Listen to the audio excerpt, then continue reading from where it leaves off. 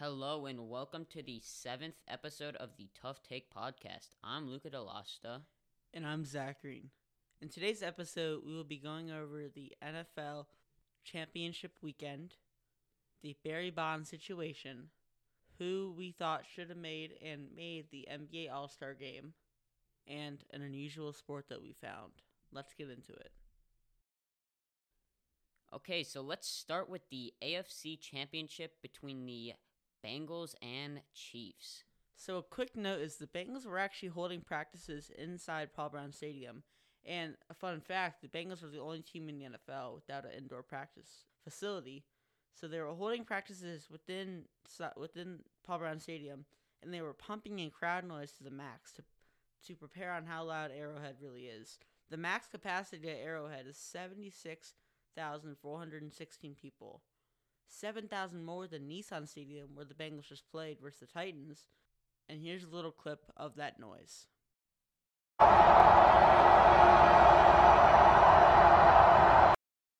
That clip is via Michelle Steele, an ESPN reporter. And now let's get to the game. So Joe Burrow, better known as Joe Shiesty or Joe Burr, obviously playing stellar this year. But what are you looking from him in this game? I'm looking for the game like in Week 17. He did not do too much. He escaped the pocket when he had to. He moved the pocket. And I have a good stat for this. From PFF, Joe Burrow in a clean pocket in Week 17. He had 308 yards, 3 touchdowns, and a rating of 145.4. If the O-line gives them enough time to sit back there and dot up all the receivers, I think the Bengals have a great chance to win this game. Yeah, especially if they can get their run game going. Joe Mixon hasn't been playing up to his first couple weeks of the season, and he's been held to under 50 rush yards per game in the last 3 games. So how do you think he can become more activated in this game? Well, I think they should definitely use him more in this sort of game when time of possession is a big thing. You saw it last in Week 17 when the Bengals had the ball, I think 6 minutes and about 45 seconds left. They didn't give Patrick Mahomes the ball back.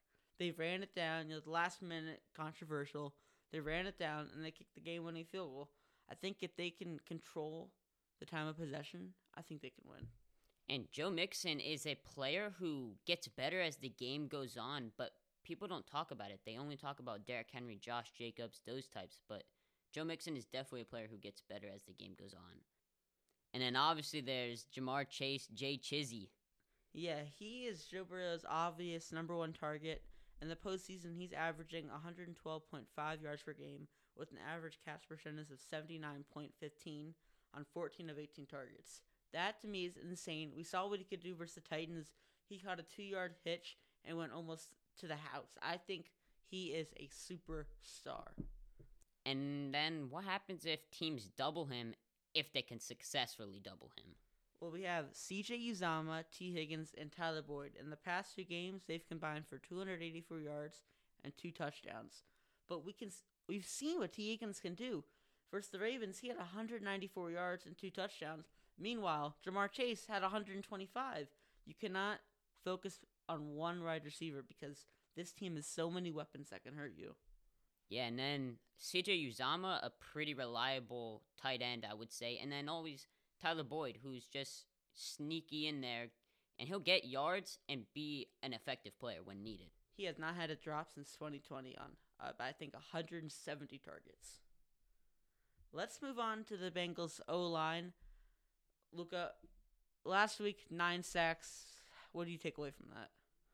You see, you would say 9 sacks, then how did they win? But I just saw something recently of a sports analyst who said if Joe Burrow can overcome 9 sacks, forget the Chiefs' kingdom noise. He'll overcome that, and he's shown that he's able to.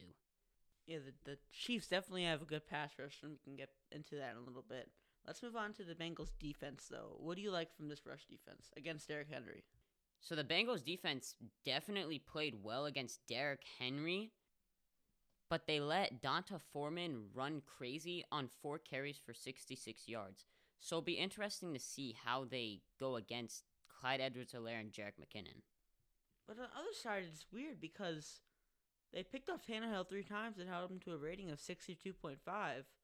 But then when they play against, Patrick Mahomes, we'll have to see what happens because the starting corner, Chidobe Awuzie, as a top 5 PFF rated cornerback, didn't put up his best performance as A.J. Brown went for 142 yards and an average catch for a reception of 28.4, which if you're going up against Tyreek Hill, that'll be a 50 because Tyreek Hill is a speedster.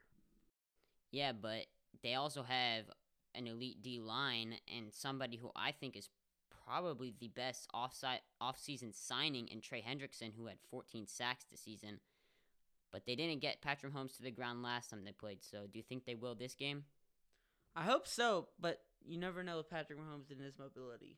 But another point that I wanted to bring up, the Bengals linebackers Logan Wilson and Jermaine Pratt did a good job versus the Titans, and Kelsey last game in Week 17, only allowing him to 25 yards. So when you look at the Bengals versus tight ends this season, it hasn't gone particularly well. George Kittle, Darren Waller, both games. So I think that's a big focal point for this defense.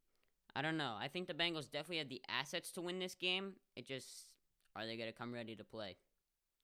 Let's move on to the Chiefs side of the ball. This is their 4th straight AFC Championship appearance, coming off an emotional thriller game versus the Bills. I love that game. But playoff Patrick Mahomes will always have a way to win. What do you think about that? Yeah, I mean, versus the top passing defense in the Bills, he went 33 for 44, 378 passing yards, 3 touchdowns, and had a passer rating of 123.1. And don't forget, he went down the field with 13 seconds left. 2 big plays, like we said, Travis Kelce and Tyreek Hill setting up the game-tying field goal. And he got it done on his legs, leading that game in rush yards with 69 rush yards and a touchdown. Yeah. So he can do it really all, and everybody's been saying that all season, but he does have that strong Bengals defense to go against. And that's where Clyde Edwards-Helaire comes in for the Chiefs. They used him only for 7 carries. He had 60 yards. That's pretty good. But then you have to look at the Bengals' rush defense, and you have to look at how that matches up. Because last game, Clyde Edwards-Helaire wasn't playing versus the Bengals. It was Damian Williams and Jerick McKinnon. They didn't run the ball as much because we all know the shootout that game was. And they only kind of ran down in the red zone. But it'll be interesting to see how these two teams match up again. And they've been using Jerick McKinnon way more, and something the Bengals didn't see against the Titans was throwing it out of the backfield, and the Chiefs do that a lot with Jerick McKinnon. But let's talk about Tyreek Hill with that game. He had 11 catches on 13 targets for 150 yards, with the touchdown coming in the last crazy 2 minutes.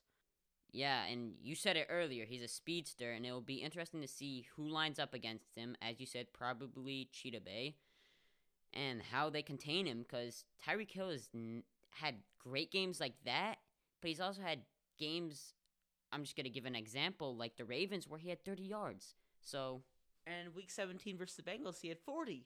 So we go back to all these different scenarios and different stats, but Patrick Mahomes and Joe Burrow, I think this is a great rivalry. And people say the Josh Allen-Patrick Mahomes rivalry is the rivalry of this era, but if we continue to see these two teams come together, this could turn into one of those big rivalries. Let's move on to an X factor.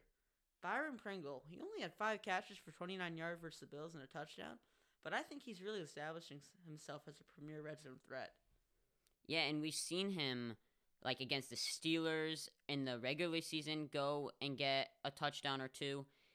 And as you said, he is a red zone threat, but again, I don't know. He has games where he has great games, and he has games where he's quiet, but it's hard to have a great game every week in an offense like the Chiefs have. Let's move on to the Chiefs' defense. In Week 17, they sacked Joe Shiesty four times. Joe Burrow coming off a 9-sack game. This should be a big part of their defense to try to get to him. But Chris Jones has 0 sacks this postseason. A guy everybody says, oh, you better watch out for him. Oh, you better watch out for him. And he hasn't done much this season. 9 sacks on the season, 0 in the postseason. And that's where I think Frank Clark comes involved. He is 5th all-time in postseason sacks with 11.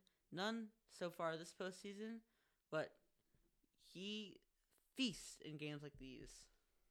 And then obviously the addition of Melvin Ingram at midseason, I think, has been a great addition for this team. It won't always show up on the box score, but I think it's shown he's gotten a lot of pressure so far.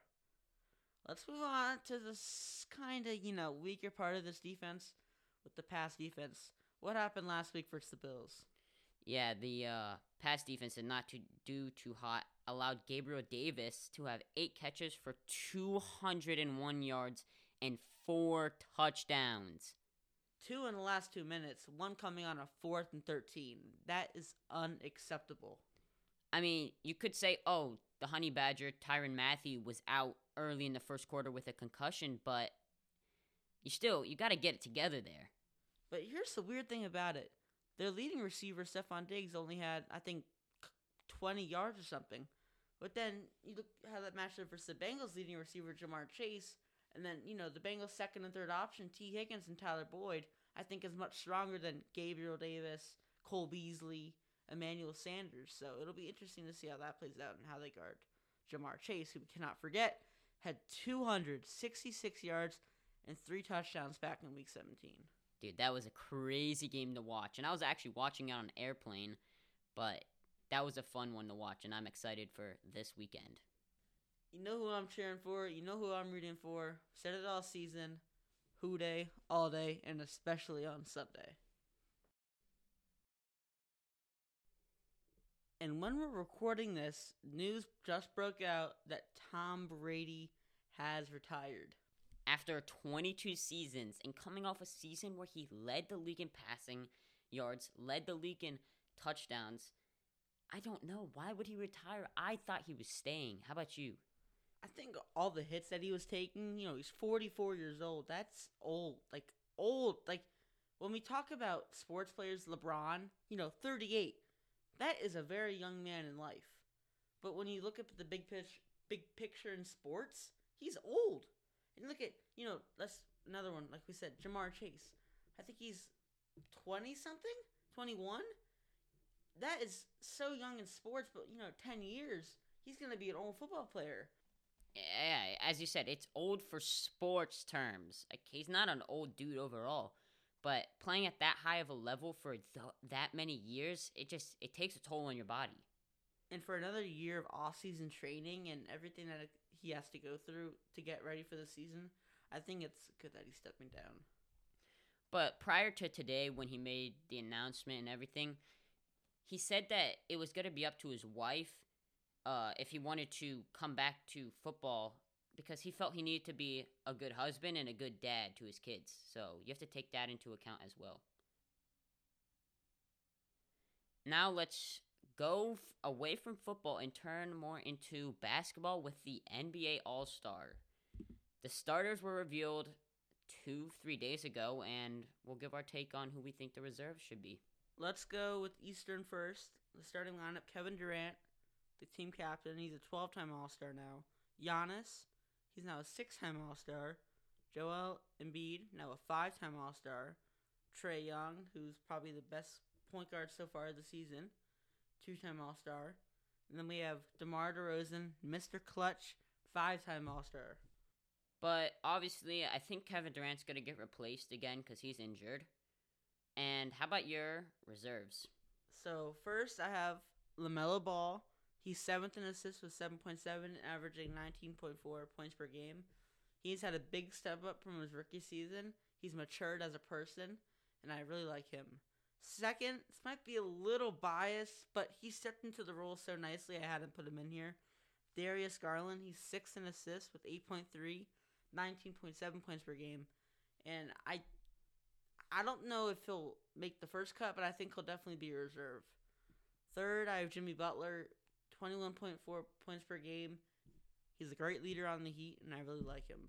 Jason Tatum, who the first couple games this season was not playing so hot, but now he's 8th in points per game with 26. And these past couple games has a great stretch. He's been knocking down threes very consistently, and I like how he's playing. And last, Jared Allen. He's 13th in blocks per game, 8th in total rebounds, and has 16.1 points per game. Him and Evan Mobley on the Cavs are a great duo. I really like Jared Allen. I think he would fit in nice with this All-Star team. Yeah, and going back to what you said about Jason Tatum knocking down threes now, I think he went in a slump where he went like over 5 games, 0 for 20 from 3, which is totally un-Jason Tatum-like. But now let's switch over to the West side, and you got the starters being Stephen Curry, 8-time All-Star. Ja Morant is going off, first-time All-Star. Andrew Wiggins, who is, people are debating, but he's having the best shooting percentage of his career as a basketball player, averaging 18 points per game, and he's on a team where he's playing with superstars. You have LeBron James, 18-time All-Star, the captain, and then Nikola Jokic, 4-time All-Star, and he's playing out of his mind. Just had a 30-point triple-double the night before we recorded this. And then for my reserves, we have Luka Doncic, but I think he's injured right now, and he's averaging 25 points per game, 9 rebounds a game, and 8 assists per game. So he's almost averaging a triple-double. And then another guy almost averaging a triple-double is DeJounte Murray on the Spurs. The Spurs ain't too hot, but he's playing hot. 19 points per game, 8.5 assists per game, and 9 rebounds per game. Now let's move to the centers and forwards. We have Karl Anthony Towns. If this man is not an all-star, I will actually be a little annoyed. He's averaging 24 points per game, 9.5 rebounds per game, 4 assists per game, 1 block per game, shooting 51% from the field and 40% from 3. And then there's another player is Christian Wood on the Rockets. Not a too hot team, but he's playing good as well. 17 points per game, 10 rebounds per game, which is most among forwards in the West, and 2 assists per games. And then as a center, I just have Rudy Gobert, who is averaging 15 rebounds per game, most in the league, 16 points per game, and 2.5 blocks per game. So he's a tower.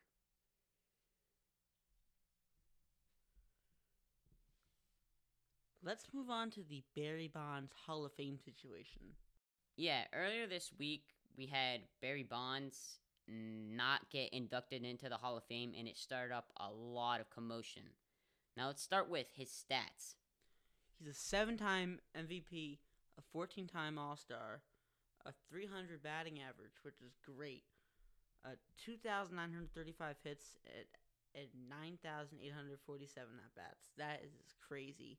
762 career home runs, which is the most all-time, and he's finished 6 seasons with an on-base percentage plus slugging at least twice in the league average. League average is 100 plus, so that is great. Yeah, and I just wanted to let listeners know is that a 300 batting average is nuts. Like, a 333 batting average is considered the greatest hitter of all time, but a 300 over a career is crazy. But now let's move over to what is the real issue with Barry Bonds. He missed 75% of ballots needed to make the Hall of Fame in his 10th and final eligible year. He was kept out along with Roger Clemens due to player-enhancing drug allegations. And Luca, I have a question for you. If he didn't do those drugs, would he have made it? And that's what everybody has been asking is, and I think he would. These are his accolades if he stopped in 1998, where is before he took PEDs. He would have been a 3-time MVP, a 7-time All-Star, 7-time Golden Glove Award winner, 7-time Silver Slugger winner, 290 batting average, and then 1,917 hits, 411 home runs, and 1,216 RBIs. So I definitely think that's enough to get into the Hall of Fame. Let's move on to an unusual sport, curling. Luca, what is it? Curling is an ice sport that originated in Scotland and is now internationally played and was introduced into the Olympics in 1924. What is the goal of the game? The goal of the game is to score more points than the other team in 10 ends, and we'll get into what an end is in a minute. In order to score, your stone, a curling stone, must enter a target at the end of the ice called a house. And how do you score a point? A team scores 1 point for having the closest stone to the button, and 1 more point for every stone in the house that is closer to the button. than any of the other opponent's stones. Do you know that curling is often called chess on ice due to the amount of strategy involved in the game? I mean, yeah, it does take a lot of strategy, but how long is a curling match? A curling game is played over 10 ends. An end occurs when all 8 stones are thrown by both teams. Each team is given 73 minutes to take all their shots. There are no ties in curling, so extra ends will be played to determine a winner, like in overtime in any other sport. Why do players sweep in curling? Players sweep in curling because the surface isn't smooth. The sweeping affects the speed and direction of the curling rock, allowing players to guide the stone to the house in the button and where they want to aim. But how many players are allowed to sweep at one moment? You can have 3 players sweeping a curling stone. The curling stone must not be touched by a broom or the sweeper's feet.